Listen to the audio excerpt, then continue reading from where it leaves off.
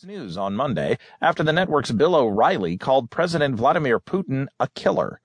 O'Reilly made the remark, which related to alleged political killings of journalists and other dissenters, in an interview with President Trump that was broadcast Sunday.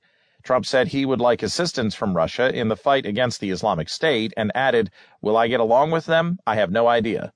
"Putin's a killer," O'Reilly interjected. "There are a lot of killers. We've got a lot of killers. Well, you think our country's so innocent?" Trump replied. "We believe that such a statement by the Fox News host was insulting and impermissible," Russian presidential spokesman Dmitry Peskov told reporters Monday. "We would prefer to hear apologies addressed to the president from such a respectable television network," he added. Putin